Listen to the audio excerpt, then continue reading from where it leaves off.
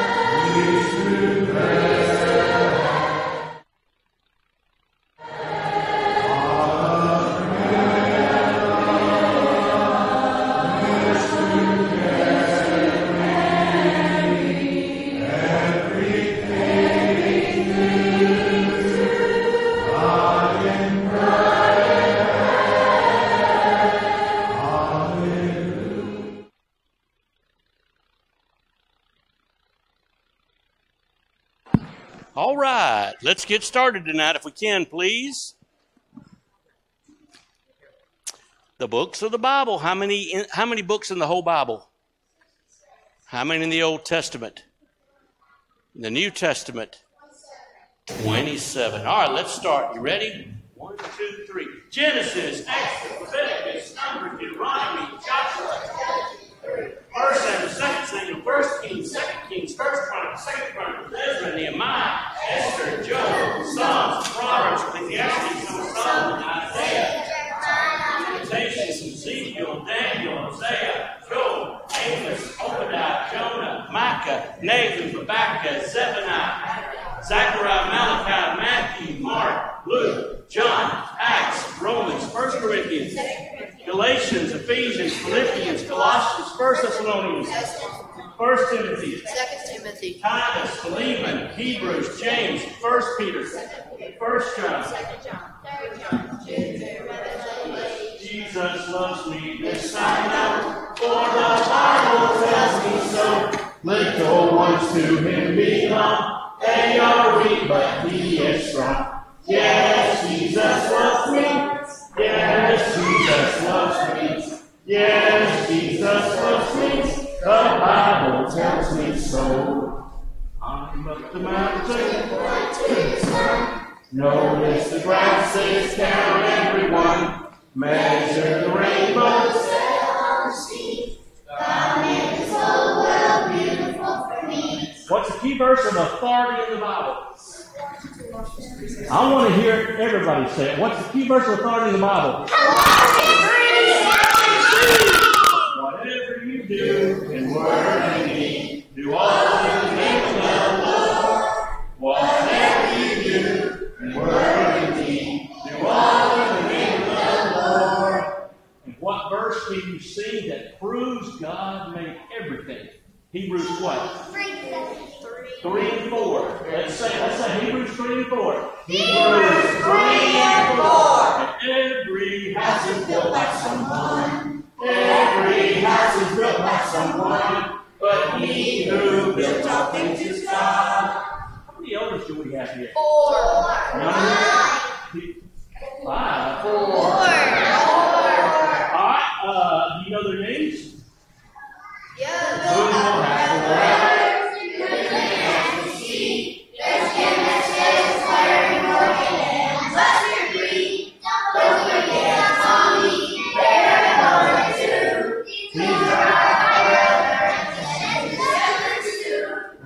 Good. Do y'all remember the plagues? How many plagues did God send on Egypt? 10. What were they? He turned water to blood, frogs and mice,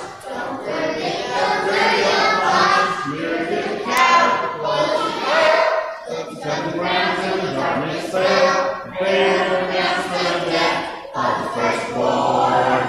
All right. If I say here, you say? Romans 10:17.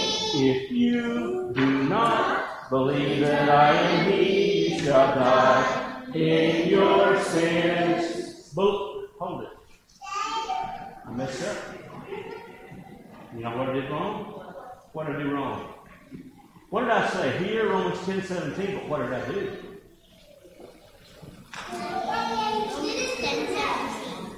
I sang the wrong song. So let's start over. Ready? Here, Romans 10:17. Faith comes by hearing. Faith comes by hearing. Faith comes by hearing. Hearing by the word of God. Believe. If you do not believe that I am He, you shall die in your sins. Repent.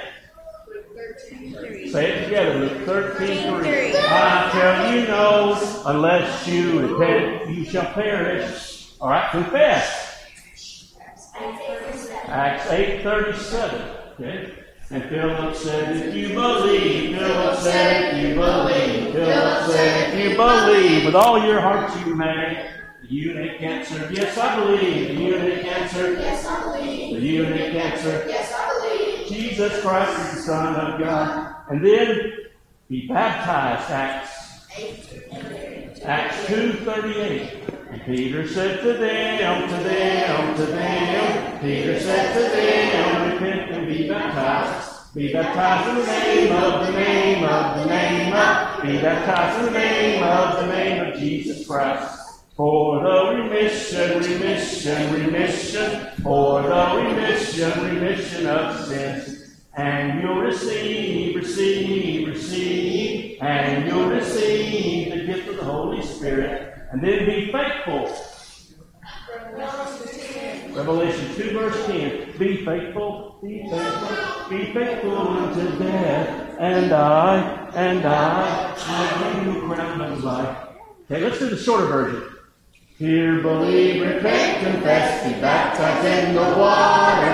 Rise up again to walk with Christ and live Like you ought. All right, this is how we worship God, worship God, worship God. This is how we worship God according to His Word.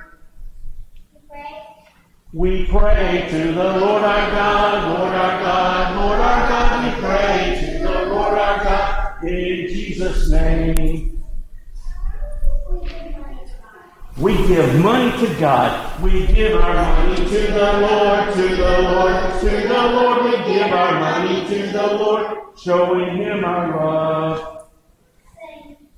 Did we just do that one? No, sorry. Might be a bad night for me, no? Huh? That's right. We sing praises to our God, to our God, to our God. We sing praises to our God, singing in our hearts. We preach the Word of God. We listen to the Word of God, Word of God, Word of God. We listen to the Word of God and increase in faith. There's one more. We protect the Lord's Supper. Excellent. We partake the Lord's Supper. We partake of the Lord's Supper, Lord's Supper, Lord's Supper. We partake the Lord's Supper, remembering His death. All right, the judges. God set judges over Israel, one greater than 14 men. They helped Israel fight their battles, led them back to God from sin. Often their leaders said, guard never, even the recollection. Kept up his faith, Eli had done sex and Eli Samuel. That is excellent. Excellent. Do what? It's hard to say. Yeah, it can be, but the more you see it, the better you're going to get it. See? God made me. God made me. In my Bible book it says that God made me. God keeps me. God keeps me. In my Bible book it says that God keeps me. God loves me. God loves me. In my Bible book it says that God loves me. All right. What is true success in life? Okay, all right. What's true failure in life? We'll never forget that. What is God's ideal for marriage? One woman for life. Okay, excellent. Excellent. Now, why were you made? To glorify God. To glorify God. And because God made you, that means something. What does it mean? I'm special. I am special. All right, y'all are just about out of school, aren't you? How many more days do you have? 2? 0. Okay, so whether you got school or whether you are done with school, even if you're at home or if you're doing chores, what are you going to do all day long? I will do my best. I will never give up and let God take care of the rest. Read my Bible. Okay, and I'll always remember that right is always right. Wrong is always wrong. It's never right to do wrong, and it's never wrong to do right. That's right. That's the Bible right. Excellent. 1, 2, 3. Jesus loves me. 1 and 2. Jesus loves you. 3 and 4. He loves you more. More than you have been loved before. 5, 6, 7.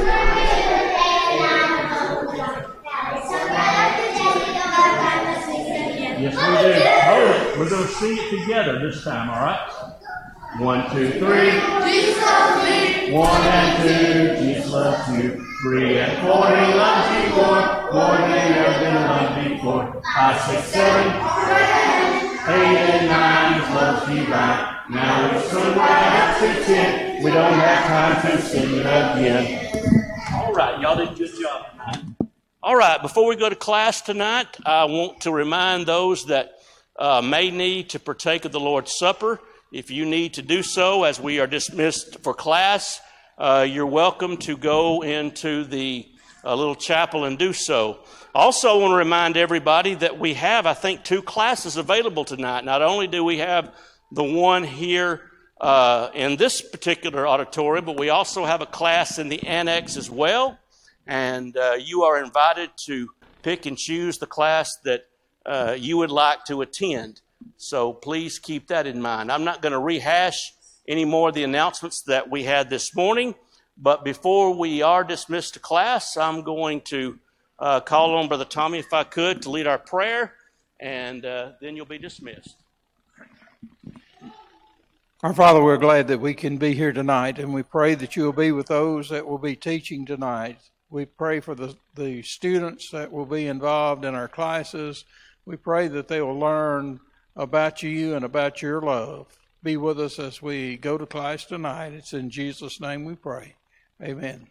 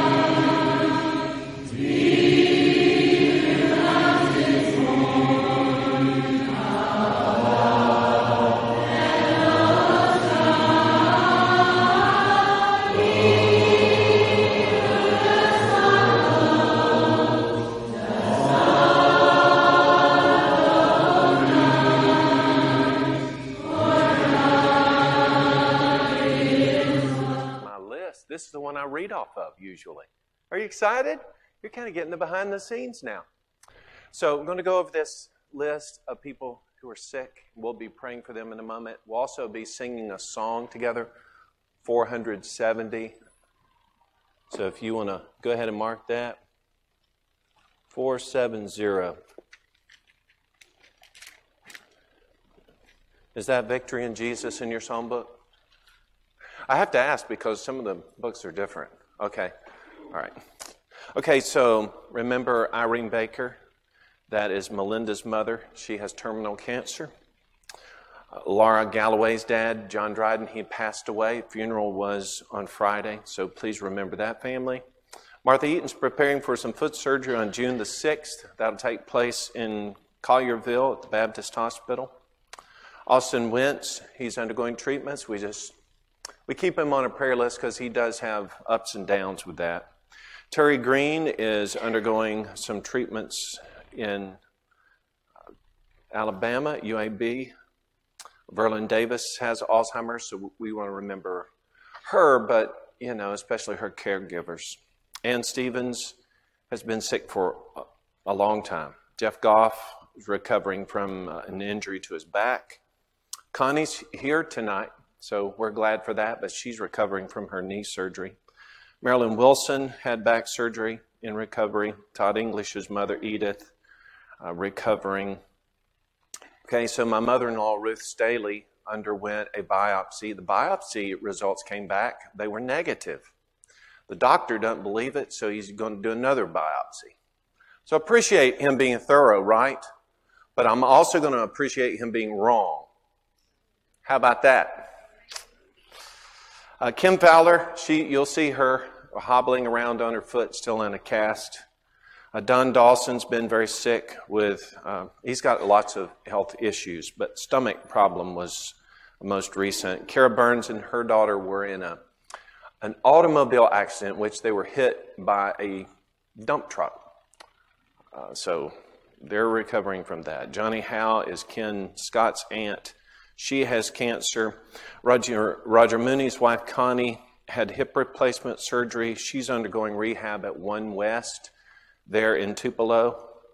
Sue James is a friend of Rick Warner's. She has cancer. Gary Thornton is undergoing cancer treatment. That's Barbara Gwynn's brother. Anita has a student whose father has a tumor, required some surgery. They don't think it's malignant. Quitman Wigginton is back at Landmark for rehab. He's in room 209. Geraldine Taylor fell. They took her to the doctor. In the course of doing her examination, they found something, and so they followed up with that, and turns out she has pancreatic cancer. So you can imagine, we're praying for that family.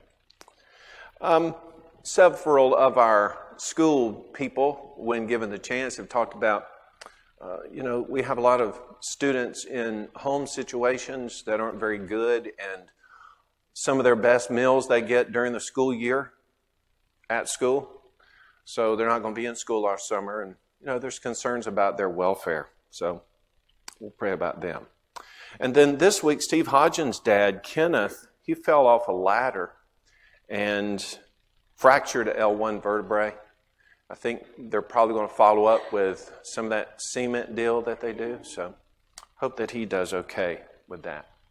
Do you have anybody else you'd like to add?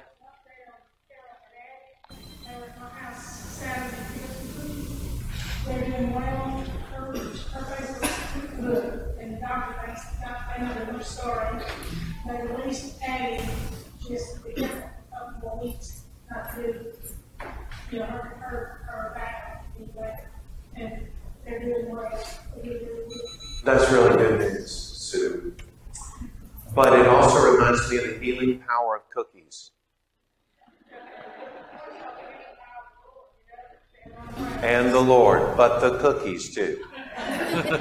So I know many of you have received the medicinal benefit of some of Sue's cookies, usually around birthday time. That's when you really need it, right? Okay, so we'll be praying about them in this list. Before we start, let's sing. Oh. It's been diagnosed with lung cancer, and they're checking some different spots. We're waiting on the folks to get those back. He's got a really secret lung.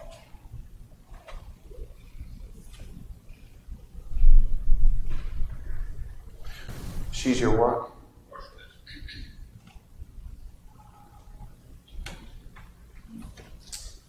All right. On the official account that I keep. Yes. At Brown and Ritchie, she's on hospice with pancreatic cancer.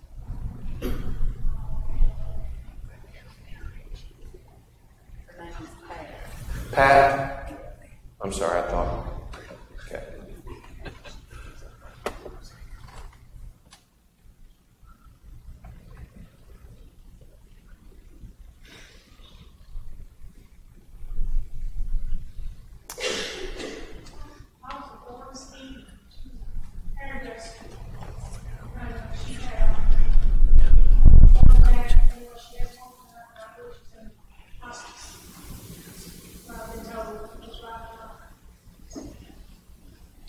Okay. All right. We'll be praying for these. Let's sing our song, Victory in Jesus. Is there victory in Jesus? We have a song about that. What in the world? So let's sing the first verse. We'll have our prayer, and then we'll begin our study together. And thank you so much for being here. By the way, the other class, this class in the book of Judges, the other class is a study of denominational doctrines, how you answer some of those. It'd be a tremendous study. So if that's something you're interested in, if you're too afraid to run out tonight, that's okay. But it'll be going through the next several weeks. So those are your options. 470, we'll sing the first verse and then continue on. I heard an old story, how Satan came from glory, Christ is high on Calvary, to save a wretch like me. I heard about his dwelling, God's precious blood touched me, and I repented of my sins and won the victory.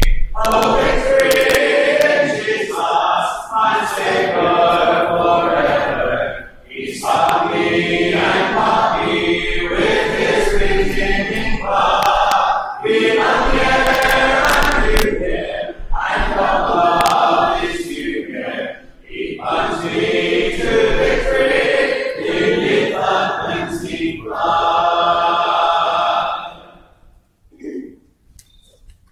That is all to tell you. He plunged me to victory beneath his cleansing flood. Where did that happen? In baptism. Isn't that where you are plunged to victory beneath his blood? Yes. That's a song about baptism. Hey, you learn all kinds of stuff, right? Nod your head this way. We do.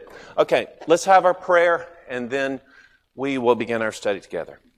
Our Father, thank you so much for a beautiful day today. Thank you for all the many ways that we've been able to rejoice in your presence, from our time of worship to just the fellowship that we've had as a body, and even now as we're together for a study in your word. I just pray that all these avenues are strengthening us not just mentally, not just so we know things, but that it builds us up spiritually and makes us better people.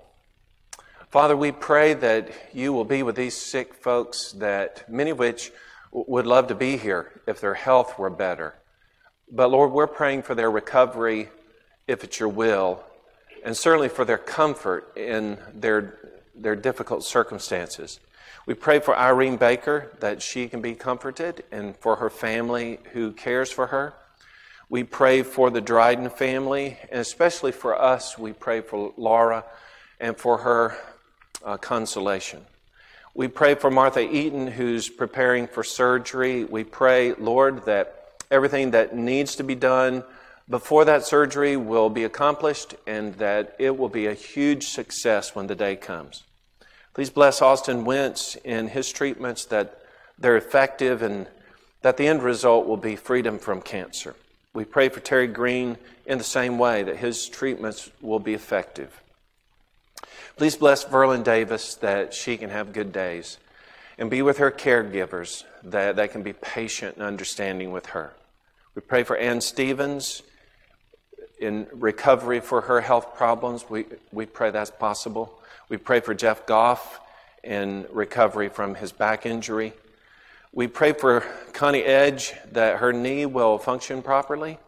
And we also pray for Randy Stutz, who's going to have additional surgery on his knee. We pray that's a success. Bless Marilyn Wilson in recovery with her back, and Todd English's mother, Edith, as she recovers from her back surgery. We pray for Ruth Staley, that she doesn't have cancer. That's my big ask. But Father, whatever the case, I pray that the due diligence of this doctor will reveal exactly what the true situation is. We pray your blessings on Kim Fowler in recovery with her foot, for Don Dawson and his many health problems, that he'll feel better soon.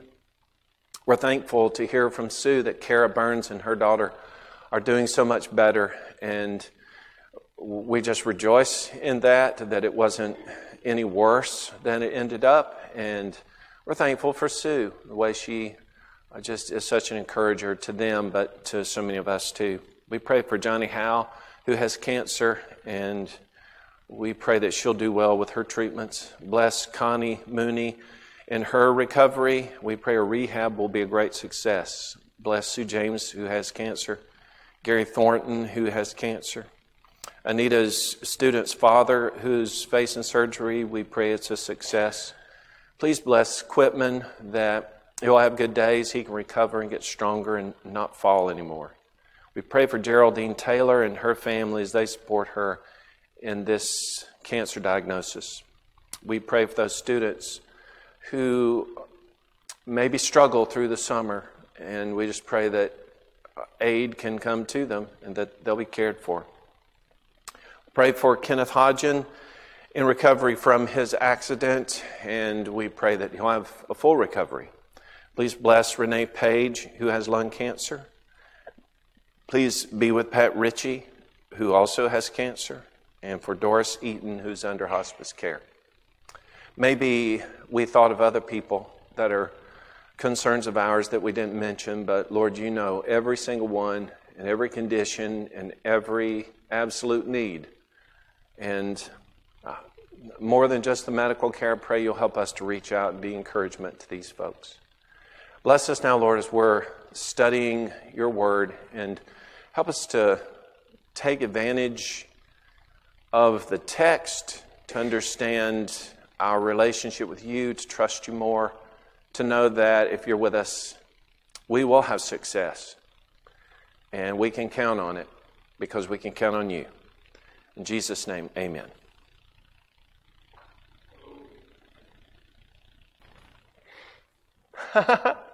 Okay. We're continuing where we left off last time. So we actually ended up right on the cusp of talking about Deborah, and I'm just including Barak in that. So we're going to look at Deborah and Barak tonight. You can open your Bible and read from that. I always encourage you to do that because you need to be familiar with your tools. However, if you want to follow along or maybe you have a different translation that would help you. I'm going to have the New King James translation up here on the screen. And the way we're going to do this, we're going to read through it. I'm going to share some things that I know about the text. And our ultimate goal is to get through these stories of these judges. Some of you have already said, well, these stories are so repetitious. They are. They are. Well, that ought to tell us something. As it was then, so it is now. People are so sorry about a thing they do, and then what do they turn around and do again? Same thing, over and over and over. You say, Ken, forgiveness and repentance and all. Okay, peace, great. But humans are subject to making terrible mistakes. Turns out, not just a human, but groups of humans all together. And what this will ultimately describe for us is that no matter what these people did, God's plan of saving everybody is not affected. God carries through His will no matter how despicable people get. Do you believe that? I do. Absolutely. We are here where we are right now because God carried through with His people despite the terrible things that they did. Now, this story about Deborah and Barak is interesting because, as we noted last time, we're in a period of what is almost always a patriarchal, male-dominated society. So to find that a woman is in a position of great influence and authority doesn't really speak to the position of women as much as it speaks to the inability of the men who were looked to for leadership in their failings. And what surprises me is something we'll see here in some of the opening verses. Okay, so we're in chapter 4, and actually this story is chapters 4 and 5. Chapter 5 has variously described, but it is the Song of Deborah, a song that was written to reflect the events in more of a poetic sort of way, more emotional sort of way, what we actually find described here. So we're not going to really look at that. I encourage you to read it because I've already given you an assignment. What was that? Read the whole book of Judges, right? Yay! Has everybody done that already? Okay, yay! Some of you have done that. If you haven't, at least, keep up with us and read the details because we'll probably not always get to it. When Ehud was dead, so we just studied him, right? Pretty effective judge. Remember Ehud? Yeah, that 18-inch knife, dagger. Yeah, right. Well, see, I'm doing it for your benefit. This is your... Okay, so when he was dead, the children of Israel again did evil in the sight of the Lord. So the Lord sold them into the hand of Jabin, king of Canaan, who reigned in Hazor. Now stop right there for a second. What's happening right here? What's being described for us? Something that we noted from the very beginning and we're going to see every cycle.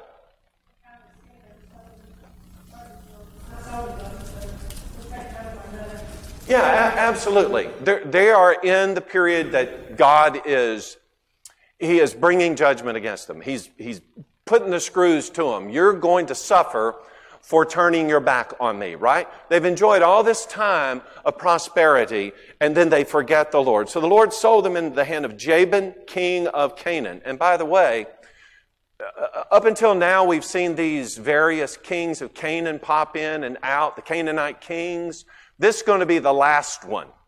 The reason that this is the last one is because they are going to be so severely defeated that there is no threat from the Canaanite kings anymore. So this will be just kind of reminiscing, enjoy it while it lasts, because now the Canaanites are going bye-bye. The Lord sold them into the hand of Jabin. The commander of his army was Sisera, who dwelt in Harosheth Haggayim. And the children of Israel cried out to the Lord, for Jabin had 900 chariots of iron, and for 20 years he had harshly oppressed the children of Israel. Tell me something about this guy. Okay, it may be the end of an era, but this is probably at this time the most technologically advanced war machine on the planet. And it's by virtue of the possession of what? All these chariots, right? Typically you're thinking hand-to-hand combat. What happens when you're riding in a vehicle been run by horses? Are you going to stand up with your sword and fight that? They're going to mow you down. People were terribly afraid. This guy has 900 chariots of iron. This is like an unspeakable sort of force. Now, Deborah, a prophetess, okay, I want to stop right there. You know, I told you that names oftentimes have meanings, and the names that we're going to have that come out in this story have meanings, but I don't know what to make of them. It's not like they're... Sometimes names are prophetic or seem to reflect something that happened in the life that's pretty useful. Deborah actually means bee, as in honeybee. That's kind of cute, right? Don't know how that figures. So Deborah, but here's something that may blow you away. A prophetess. Why is that interesting to us? Okay, anytime when you think of people that are able to prophesy, you most always think of men, right? But a prophetess was a prophet because they had received power from God. What did a prophet do? Really, there were a couple of things prophets did. Okay, sometimes they were foretellers, and then sometimes they were forth-tellers, just to kind of play with words. A forth-teller just simply means that they are the conduit through which God speaks. The foreteller, yeah, they're the conduit, but they're actually talking about stuff that's going to happen. Well, not all prophets did both, right? Well, I'd say some of them did both, but not all of them, for instance, foretell the future. Some of them were just the conduit through which God speaks. Deborah is a prophetess. She is one of those, just the female version of the person who is specially endowed by God to speak for him. And the wife of Lapidoth. This is it for Lapidoth. This is his moment of glory. Lapidoth means torches. Again, not really significant. Although it kind of foreshadows the next story with Gideon, but that's for later. So Lapidoth is the husband. Is it surprising to you that, now here's how this story will go. We've got Deborah, who is the prophetess, who's going to be the spokesman for God. She's going to be hooked up with Barak, who is a military leader, but her husband really has no role in all of this. Again, I ask you, what does this tell you essentially about what's happened in Israel at this point? Because typically even a woman was pretty well identified or established by which person? The husband. In fact, it's here, right? It didn't just say, well, she was a married woman. It tells us who her husband was. But he is incidental to the story, is what I'm getting at. So she's a prophetess. She's the spokesman of God, but she's the wife of Lapidoth. God didn't choose, in other words, God didn't choose Lapidoth, the head of that household, to be his spokesman. He chose Deborah. She was also judging Israel at that time. And by the way, in the song itself, in chapter 5, verse 7, we see her there described as a mother in Israel. So what else did she do? Okay, she's a mother. She cared for children too, right? So she's a prophetess, she's a wife, she is, this scripture says, a judge, judging Israel at the time. What's going to be a little bit confusing for us is that in the next verse, we're going to find out that she judges like we probably thought judges judged in the beginning. See what it says? She would sit under the palm tree of Deborah between Ramah and Bethel in the mountains of Ephraim. And the children of Israel came up to her for judgment. Now, before, every time we saw judge, it had to do with deliverance, right? He's a deliverer as he judges. The sense of judging was then dealing with a situation or being God's man, and in this case, God's woman, in order to kind of be the mechanism through which God's going to restore His people. They become leaders among the people. In fact, the pattern has generally been, he's going to rise up as a military leader, and then for the next 40 or 80 years, what are they going to do? Just kind of rule, just kind of watch over it. In this case, it's a little bit different. What has Deborah already been doing as a result of this divine gift of prophecy, or forthtelling in this case, speaking for God? What's she been doing? She's been making judgments for people, right? She's a judge as we would think of a judge, deciding things. What is it that Moses did that's similar to this? Didn't Moses do this very same thing? He was a great leader of the people, but when they had questions about stuff, what happened? Okay, they went to him, and in fact, the thing became so much of a problem that what happened? His father-in-law said, "Man, you need to lay off. You need to establish some other people that can help, because people always have what? They got problems." So she is well established, right? In fact, where she sits, everybody knows about it. That's her palm tree right there. You go to that location in order to learn. I'm presumptive here, but in order to learn what through God is the plan. So she sits and she judges. Then she sent and called for Barak, the son of Abinoam from Kadesh in Naphtali, and said to him, "Has not the Lord God of Israel commanded?" Stop right there. Before I told you that every time you saw all caps, which you see here in Lord, make sure it's still there. You see here in Lord, what does that say in the original language? Yahweh, right? The personal name of God. Now you see right there beside it, God. That's the word Elohim. What's he telling us? Or what's she saying, in effect? Isn't she just putting the exclamation points here? This is something you better pay attention to. The Almighty God, Yahweh, has commanded this. Has He not done it? Now, if God commands you to do something, and it's signified in such a dramatic way, what ought you to do? Do you believe that? God says do it, you're going to do it. Yes? Okay, so hasn't God said this? Here's what God has commanded. Go and deploy troops at Mount Tabor. Take with you 10,000 men of the sons of Naphtali. By the way, those people are His people, right, from His tribe. Then you're going to bring along with you the sons of Zebulun, another tribe. And against you I will deploy Sisera, the commander of Jabin's army, with his chariots and his multitude at the river Kishon, and I will deliver him into your hand. Haven't I said that? That's her declaration from God. Hasn't God commanded it? Yes. What's He commanded? He wants you to go with 10,000 men, and then He's going to bring Jabin with his chariots, woo-hoo, and you're going to fight them and win. Wait a minute.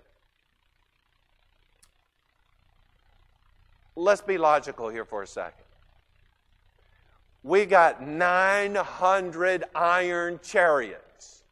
Not to mention all the panoply associated with the throngs of those who are on their feet. I mean, this is just kind of the big war machine we're talking about. Not to mention the hordes of soldiers on their feet. You want me to amass an army of 10,000 and we're going to have success? The answer, without even going any further, would be what? The answer is unqualified yes. And the reason is what? Has not God said to do this? Hasn't the Lord God of Israel commanded it? You do this. And then what's going to happen? I will deliver him into your hand. Okay, simple question. If God says you're going to win, are you going to win? You are going to win. Barak said to her, if you'll go with me, then I'll go. But if you will not go with me, I will not go. Okay. Did I read that wrong? No. With an exclamation point. I know the editors kind of threw that in there for us, but it's assumed that he's saying it forthright. You would have to, wouldn't you? The Lord God said, I'm giving you success. Go there with your 10,000 and fight this battle. You are guaranteed a win. Barak says, well, if you go with me, I will. If you don't go, I ain't going.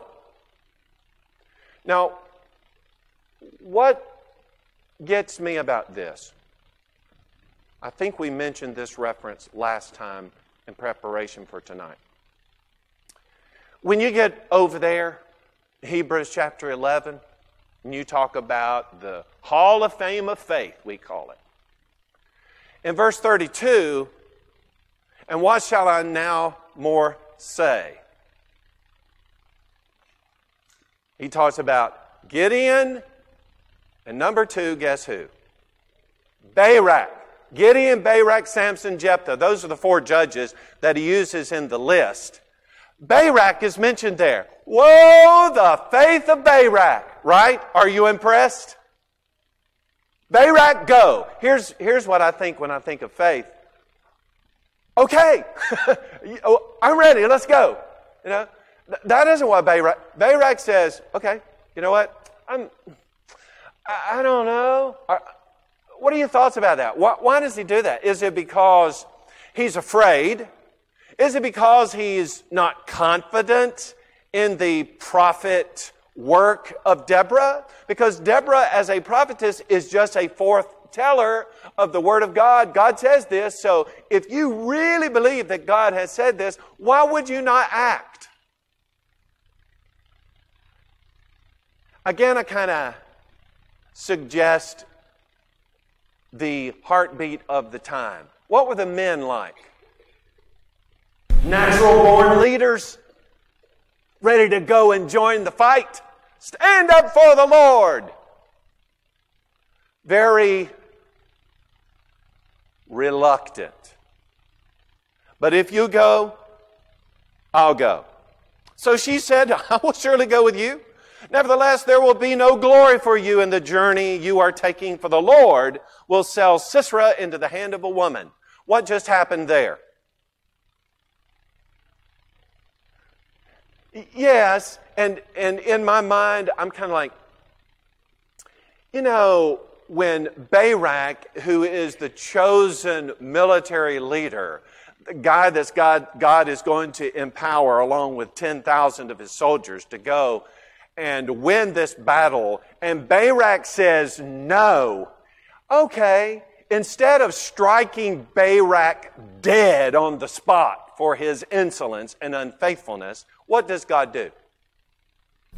Says, okay, then when this happens, you will receive no glory, but the glory will go to a woman. When you read this, you are assuming, who's the woman? You're assuming Deborah. And so, just if you don't know yet, just wait. It's exciting. Deborah arose, went with Barak to Kadesh. Barak called Zebulun and Naphtali to Kadesh.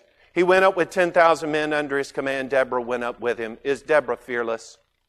She is, because she believes what? She believes God's promise here. Now, Heber the Kenite of the children of Hobab, father-in-law of Moses.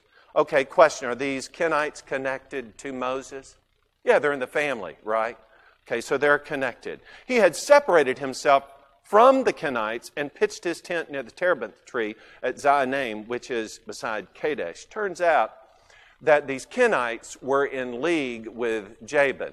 They're allies, or at least they have sworn not to fight against each other. But the Kenites are connected with the Israelites. So you see that no matter who wins, What about the Kenites? We're going to be okay. So if they're going to fight, what are we going to do? Let's just kind of stand on the side over here and see what happens. Okay? Just kind of test the wind a little bit. Because it is, for most people, except for Deborah, for most people who see this battle that is brewing, what do we assume is actually going to happen? 900 iron chariots. I mean, that's what led this whole discussion. The Bible was trying to impress on us the fact that this is going to be huge. And so most people, when they look at that, they're thinking, okay, the iron chariots and then 10,000 Israelites. Nah, I'm going with the Canaanites. Not sure? We'll just sit on the side and wait to see what happens. They reported to Sisera that Barak, the son of Abinoam, had gone up to Mount Tabor. So Sisera gathered together all his chariots, 900 chariots of iron, and all the people who were with him from Harosheth Haggayim up the river Kishon. Stop right there. What did God tell Barak through Deborah that he was going to do? Okay, you're going to see that they won, but God said, Barak, you get the men together, you're going to go fight, and then I'm going to do what with Jabin? I'm going to send them to you. It's like, you get ready, I'm sending them over. What's happening right now? The exact thing. We hear that they're out there, now they're sent. So they gather them up, he's putting it all on the line. Do you see that? A man with this incredible force, he doesn't hold anything back. Deborah said to Barak, up! For this is the day in which the Lord has delivered Sisera into your hand. Has not the Lord gone out before you? Does that remind you of anything?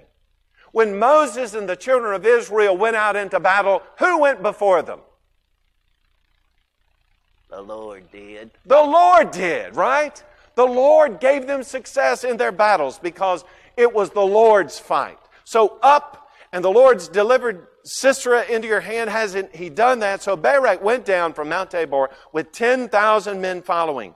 And the Lord routed Sisera and all his chariots and all his army with the edge of the sword before Barak. Stop. Barak's there, but who won this battle?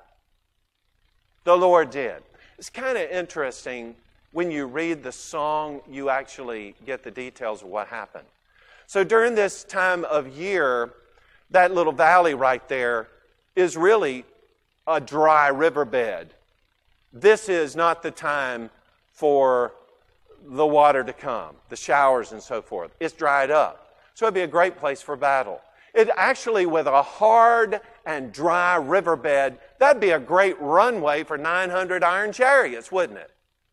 They march out there into that, and then there is a torrential rainstorm. And the water is such that it creates the mud and the muck and the mire that defeats 900 iron chariots. Now, the caveat to this was that the Canaanites served two primary groups of gods. Remember? Baal and the Asherah. Baal is the male god. Asherah is the female god. The male god Baal, you know what he was the god of?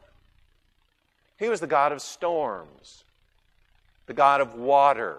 You're going to see a lot of stories here that have to do with dew and water. And in this case, these people were defeated by the torrents of water that came out of the sky and annihilated all of those chariots. Okay? So who should have been the god that protected the Canaanite warriors? Little g god Baal, right?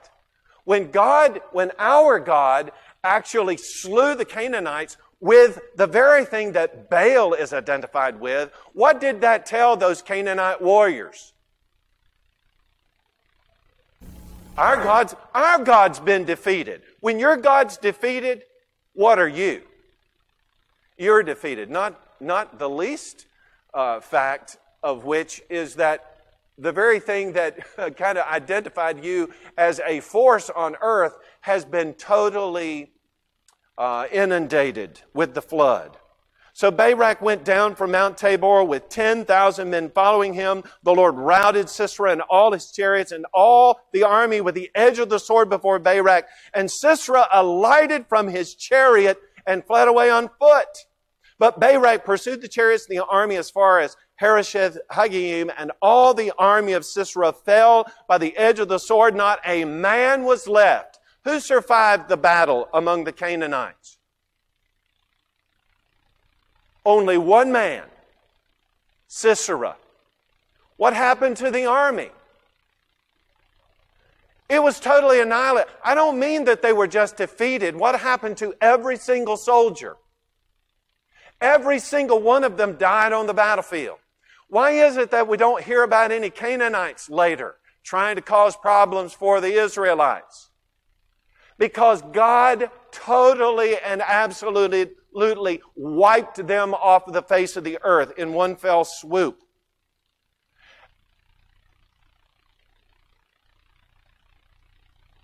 However, not the end of the story. Sisera had fled away on foot to the tent of Jael, and this is important. Remember Heber and the Kenites and all that, sitting on the sideline, not sure which side to take? Sisera had fled away on foot to the tent of Jael, the wife of Heber the Kenite. For there was peace between Jabin, king of Hazor, and the house of Heber the Kenite. And Jael went out to meet Sisera and said to him, "Turn aside, my lord, turn aside to me, do not fear." And when he had turned aside with her into the tent, she covered him with a blanket. Then he said to her, "Please give me a little water to drink, for I'm thirsty." So she opened a jug of, she didn't open a jug of water.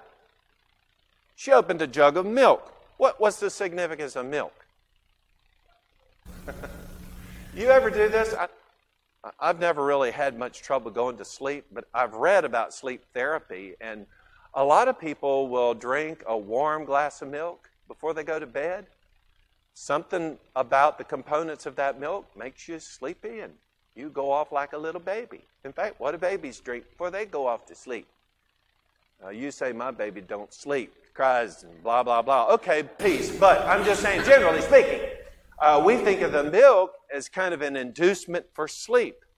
Now, we kind of got this alignment, right, of these territories, and the Kenites kind of on the fence about their allegiance. When this guy who is now, what's his job? He's the commander of the armies of Jabin, of the Canaanites. I mean, he is the guy. He shows up here. He's got a big contingent of warriors with him to protect the commander. No, he's come running up here what? By himself, afraid, defeated. So she kind of sees this, and I take it she decides in this moment, who's winning the battle? Whose side I'm on now? Now, Jael starts with a W, ends with an N. She's a woman. What do we find out about Sisera? How's he going to fall? And who's going to get the credit for the battle and all of that? A woman is. So she says, "Turn aside, my lord, turn aside to me. Do not fear, don't worry, everything's cool." And when he had turned aside with her into the tent, she covered him with a blanket. He said to her, "Give me some water, I'm thirsty." She opened a jug of milk, gave him a drink, covered him. And he said to her, "Stand at the door of the tent. And if any man comes and inquires of you and says, 'Is there any man here?' you shall say, 'No.'" What has he just let out of the bag? The cat. And what was the cat? The cat was news that I need you to tell me if somebody comes because they're after me now. I'm a defeated warrior. Then Jael, Heber's wife, turn your eyes, for those of you who are squeamish, and cover your ears. Because I told you things are going to ramp up. This is light right here, but it's significant. Jael, Heber's wife, a woman, took a tent peg and took a hammer in her hand, and went softly to him and drove the peg into his temple, and it went down into the ground, for he was fast asleep and weary. Here's a, pardon? The milk. It was sour milk, and it just undone him. Yeah, no, the woman. And don't you think this, I don't know, I'm just trying to find a little humor here. It's kind of funny. You read about how she has taken a tent peg and drove it clear through his skull, through his temples, into the ground, and then you get this comment, so he died. Really? Wow. Yeah. And then, as Barak pursued Sisera, Jael came out to meet him and said, "Come, I'll show you the man whom you seek."